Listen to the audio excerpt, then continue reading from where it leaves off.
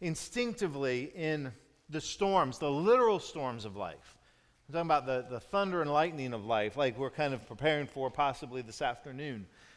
We instinctively know to take shelter, to get someone safe. I don't have to say to you, hey, the weather might be bad today. It might be a good idea if you get inside. I don't think I need to make that announcement. We instinctively know that. We've all known probably what it's like to be caught in the weather and to need to seek shelter. I remember the most vivid story I can remember of that in my own life, or at least one of them, I should say, was as a high school football player. And we were out one afternoon practicing. And in Florida, you get used to, especially in August and September and that time of year, you get used to storm clouds on the horizon. It's an afternoon occurrence. And we were out there practicing, and there were some clouds just kind of on the periphery there. And I remember talking with some of my teammates after this, comparing notes. Something happened that we didn't process at the time, but we felt some vibration on the metal clips in our helmets. You know what that meant, right? We didn't know what that meant, but a split second later, we knew what that meant because the lightning strike crashed down. And in that moment, in athletics or in a lot of endeavors in life where you have coaches or teachers or leaders, you wait for your teacher, your leader, your coach to give you the instructions. What do we do? This wasn't one of those moments. We turned and ran. We didn't wait. We didn't want it. We didn't care what the coaches said at that moment. Instinctively, get shelter. Now, the irony was, or the power of the story is, the coaches were beating us to the locker room. They hadn't waited for us. They were like, we're in. But we know that's instinctual, right? We know that in those times of need, or those times of storms, we seek shelter. Jesus invites us in the power of his name to understand that we find that same presence, that same shelter, that same refuge in him. And that's what we're going to explore, talk about for a few moments this morning together, the power of the name of Jesus, what that means for us. And we're going to turn in a few moments to Philippians chapter 2, just a few verses there in that part of what's known as a kenosis hymn, which again we'll talk about. But the theme, as you've picked up on, is the name of Jesus. Names, the power of a name. Our names convey part of our identity. As we grow, we identify with our names. Sometimes we change our names to something that more resonates or that we identify with. But we do that. We identify people and kinds of people by names. Again, I've said this before, but talk to teachers about what names, things they conjure up. And it doesn't just teachers, anybody that's worked with a lot of people. If I say certain names, you can read people by the look on their face, who they're thinking of, or the kind of person they're thinking of when they hear a name, because we identify it, and they become kind of a unique part of us. But the reality is, for most of us, we don't have singularly unique names. What I mean by that is, for me, example, I identify with my name Chris or Christopher, but I know I'm not the only Chris or Christopher. There's a lot of them. It's a fairly common name. Most of us have names that we're not caught off guard if we meet somebody who shares that name. But there are some exceptions. There's some exceptions in our church. There's some exceptions in life. You meet somebody, you encounter a name, and you go, wow, I've never heard that before. That's a name that is unique to my experience. And those names are interesting because they really do maybe singularly connect to a singular individual. And so sometimes parents try to find names like that. They don't want to use names like Christopher. And maybe you were like this. You didn't want to use names like Christopher or Stephen or Sarah or something that may be a common name. You looked for something that was unique. I started to look this week for some unique names. I'm going to kind of see what was that there. Yeah, you see where I'm going. And so I started to look at what were some of the most unique names last year. There are organizations out there that study birth records and look for the names that are most infrequently used. Names like for girls that were last year on the list were Amina and Luciana and Rosalind with a D, not Rosalind, but Rosalind, or Thalia. Those are some of the most unique names of 2016. For boys on the list was Arlo and Atticus, Canaan and Lachlan. Those were unique names that probably, if you met somebody with that name, that might be the only person you know who has that name. Not a given, but possibly. So looking for unique names led me to strange names. And so I think, okay, now this is dangerous territory. I get that. Because strange sounds derogatory, judgmental, and what some persons, sometimes cultural names in one culture may sound strange, but in another are very familiar. But there are some names that maybe, like I said, we have to be a little careful. When I was a kid, I remember reading in Acts the first time, reading about Dorcas. That was a name. And I can remember joking around with Dad. Oh, what a silly name, Dorcas. What a dumb name. And I remember him saying, hey, Chris, there's a woman in the church named Dorcas. And I went, oh, maybe I should be quiet. There are those kinds of names. One of the odd names, unique names, strange names for 2016 for a girl, Nimrat. Nimrat. Nimrat. For boys, Marvel and Lysander made the list. Now, here's what I know. We're going to have conversations after this because right now you're thinking of names. And you're going to come share them with me. Some of you will because I heard that. But then it led me to one more thing. And that was the names that celebrities give their children. Ah, the groans. Yes, And this was fun. I had some fun with this, so I had to share this with you. And some of you know, but some of the unique names. For instance, some of you may know these. Kanye West and Kim Kardashian. All right, their last name West. They had their little girl. What did they name their little girl? North, right, Northwest. Little different. Uma Thurman's daughter's name is Rosalind Arusha Arcadina Altun Florence. That's what I'm saying. How'd you like to sign that on a legal document every time? Soleil Moon Frye. You remember Punky Brewster? Yeah. She named her kids Poet and Lyric. Those were their names. Which actually I thought is kind of neat there. But then here's some of the fun ones that I found. Penn Jillette. Penn and Teller, the duo. Penn's daughter's name is Moxie Crime Fighter. Jason Lee, if you know Jason Lee, the actor, one of my favorite movies is Almost Famous. Jason Lee was in Almost Famous. His, I think it's son, name is Pilot Inspector. Yeah, I see some of you shaking your head. All right, let me give you a couple of my favorites and we'll end this silliness. Nicolas Cage named his son Kal-El. You know what that's from? Superman. It's the Kryptonian name of Superman. Talk about a lot to live up to. Kal-El is his son's name. Jermaine Jackson, who would have thought a Jackson would make this list, named his son, this is my favorite, Your Majesty. How about that? Your Majesty has entered the room. The last one, I think the one who many most think of when they think of naming their kids unique or different names, Frank Zappa. Okay? Whoever Frank's kids' names. Dweezil? Moon Unit, Dweezil, Moon Unit, and there was a third I didn't know about. Diva Thin Muffin.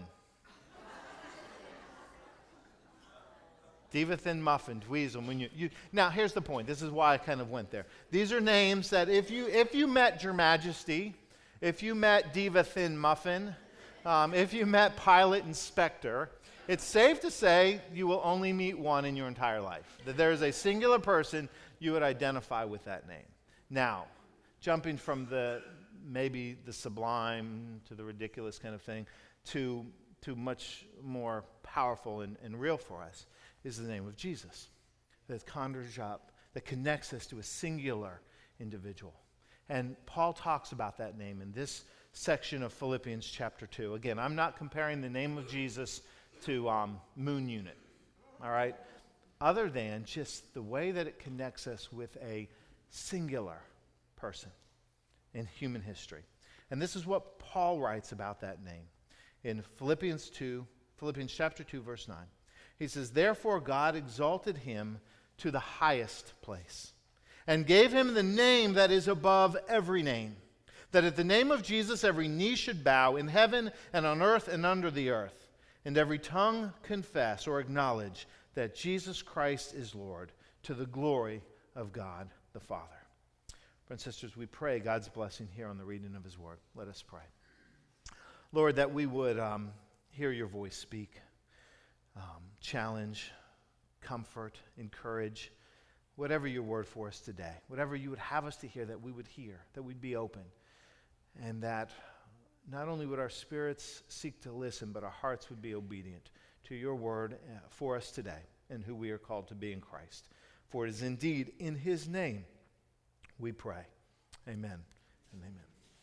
Now, again, the names that I shared, unique, out of the ordinary, odd. I mean, there's a lot of ways we might choose to describe it, but I said they singularly connect to an individual, singular person, like the name of Jesus for us.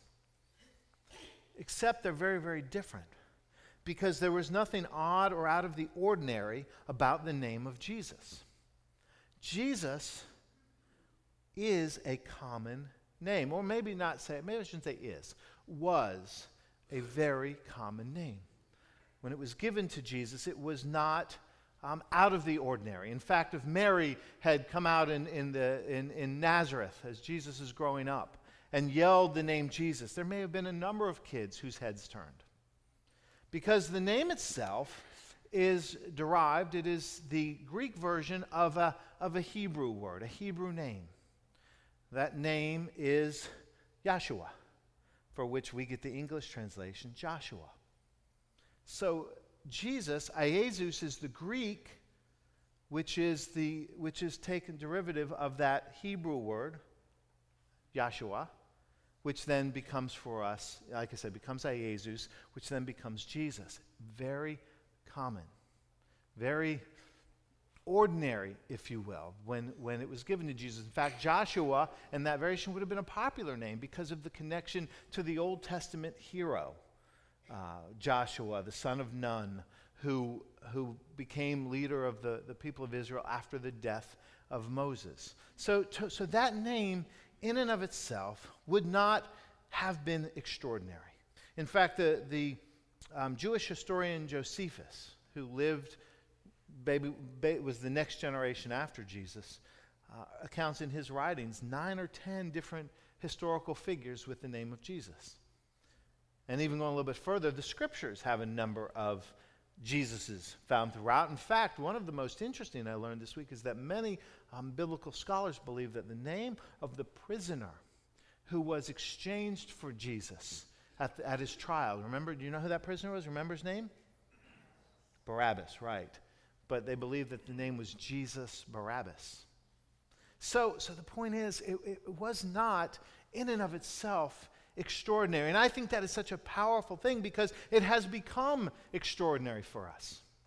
In fact, we don't hear, because shortly after the life of Jesus, in that Greek form, that name Jesus became singularly identified with the Christ, became a name that in many cultures is not given. I've never known somebody with the first name Jesus, though there is in some Latin cultures the name Jesus, which is spelled the same. I remember the first time I kind of remember encountering that as a child, growing up watching as a baseball fan in the early 80s when I was coming of age. I liked to watch the Phillies play. And the reason I did, because of names. Some of you know, because there was a third baseman for the Philadelphia Phillies, some of you remember, by the name of Mike Schmidt. And that was cool to me. That was a guy that had my last name. Maybe we're related. I've never been able to prove it, but I'll hold hope.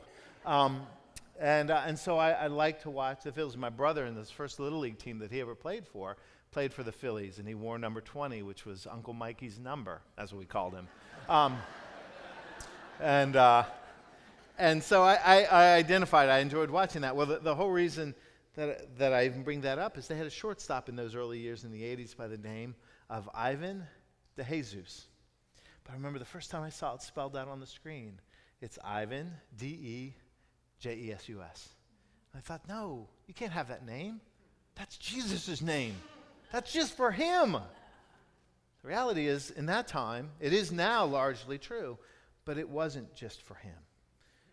Jesus is another embodiment. That name is another embodiment of the way that God works in taking what is ordinary and making it extraordinary.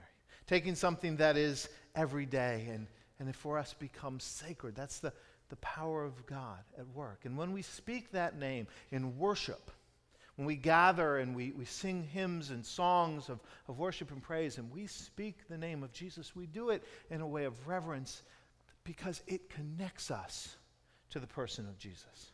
The name is significant for us, not because of the name itself, but because it connects us with who Jesus is and what his truth is and what that means for us. And so we speak that name of Jesus, we are identifying, we are inviting the presence of Jesus to be with us. And that name is powerful on any number of ways. Walk into any group of your friends, any group of friends, church friends, unchurched friends, have a conversation, talk about anybody in the world, any name, any leader, any person, and then drop the name of Jesus into the conversation, see how it changes.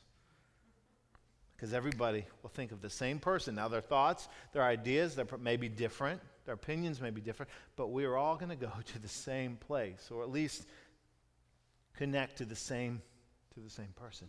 The name of Jesus is powerful. Well, why? What does that connect us to? When we speak it, when we raise our hands in worship, when we get down upon our knees and we pray in the name of Jesus, what are we connecting to? Well, Paul fleshes some of that out in this hymn. This kenosis hymn, Philippians 2, 1 through 11. Kenosis means self-emptying. And there's probably been more written about this section of Scripture than any section of Scripture in the New Testament, because it was so important in the worship of the early church and their identity and their understanding of who they were. And so that's why we called it the kenosis hymn. It's a self-emptying hymn. It's a proclamation of faith. And it ends with these words that at the name of Jesus, every knee should bow, every tongue confess that Jesus Christ is Lord. The supremacy of Jesus, the power of that name. But Paul reminds us what it connects us to. And we see that. We're going to look at that in reverse. Because in verse 5, he says, in relationship with one another, have the same mind with you that is in Christ Jesus. We'll come back to that. But he says, talking about Jesus, who being in the very nature of God, did not consider equality with God as something to be grasped, to be taken advantage of, to be used for his own purpose. Rather, he made himself nothing by taking the very nature of a servant and being made in human likeness. And he says this, and being found in the appearance of man, he humbled himself and became obedient to death, even death on the cross. What do we connect to? We connect to the self-giving truth of who Jesus is, to the humility of Christ, which says that I will become less by stepping out of heaven into human history so that you can become more. I will step into the ordinary so that you can step into the divine, into the everyday, so that you can have the promise of eternity. Jesus humbles himself, and he steps into our world. And when we speak the name of Jesus, we connect to that sacrificial love of God that is present in the person of Jesus. We connect to the things that happen in the name of Jesus. Jesus says in John 16, also in 15, anything you ask it in my name, and it shall be given to you. If you did a study of the Scriptures, you may ask yourself, well, what happens in Jesus' name? What happens when people connect to the power of God through the name of Jesus? Well, this is what happens. Broken bodies are healed. In the name of Jesus, spirits are liberated from the brokenness and the possession of things that would separate them from God. Healing happens. Liberation happens. Freedom happens. Salvation happens. Restoration happens. That's what happens in the name of Jesus. Broken people are made whole, inwardly and outwardly. When we can confess the name of Jesus, whether on our knees or standing in worship, we connect to the power that restores and reconciles and makes things new. That's what happens in the name of Jesus. The strong tower becomes our strength. Salvation becomes our gift. Healing becomes our truth. That's the name of Jesus. And over the Scriptures testify to it. In Acts chapter 3, on the day of Pentecost, Peter, after he's done preaching, heals a lame man, a man who was unable to walk. And as you can imagine, in the aftermath of that, there were a lot of people that were asking, how did this happen? How did this happen? And I want you to hear what Peter says in Acts chapter 3, verse 16. He says, and again, I like to read verses in reverse. He says, in the name of Jesus, in Jesus' name, and the faith that comes through him, this man has been completely healed, as you can all see. And I love that. He has been completely healed. What happens when we claim the name of Jesus? We find healing. But that's not just an external reality. It's an internal truth, a deliverance that we feel. In the verse right before that, in the section before that, he says, by faith in the name of Jesus, this man whom you see has been made strong. And that's the verse I love. He has been made strong. What happens in the name of Jesus? We're made strong. Not by our strength, but the strength that is at work within us. What does Paul say in 2 Corinthians chapter 12? I will delight in persecutions and hardships and difficulties, because when I am weak, then I'm strong. Paul, who heard God say through the power of Jesus, my power is made perfect in weakness. My power is made perfect in weakness. In our weakness. I heard somebody once say that God came for train wrecks. Jesus came for train wrecks. Because we're all train wrecks. In our train wrecks, in our messes, we talked about this last week, we experience the strength of God.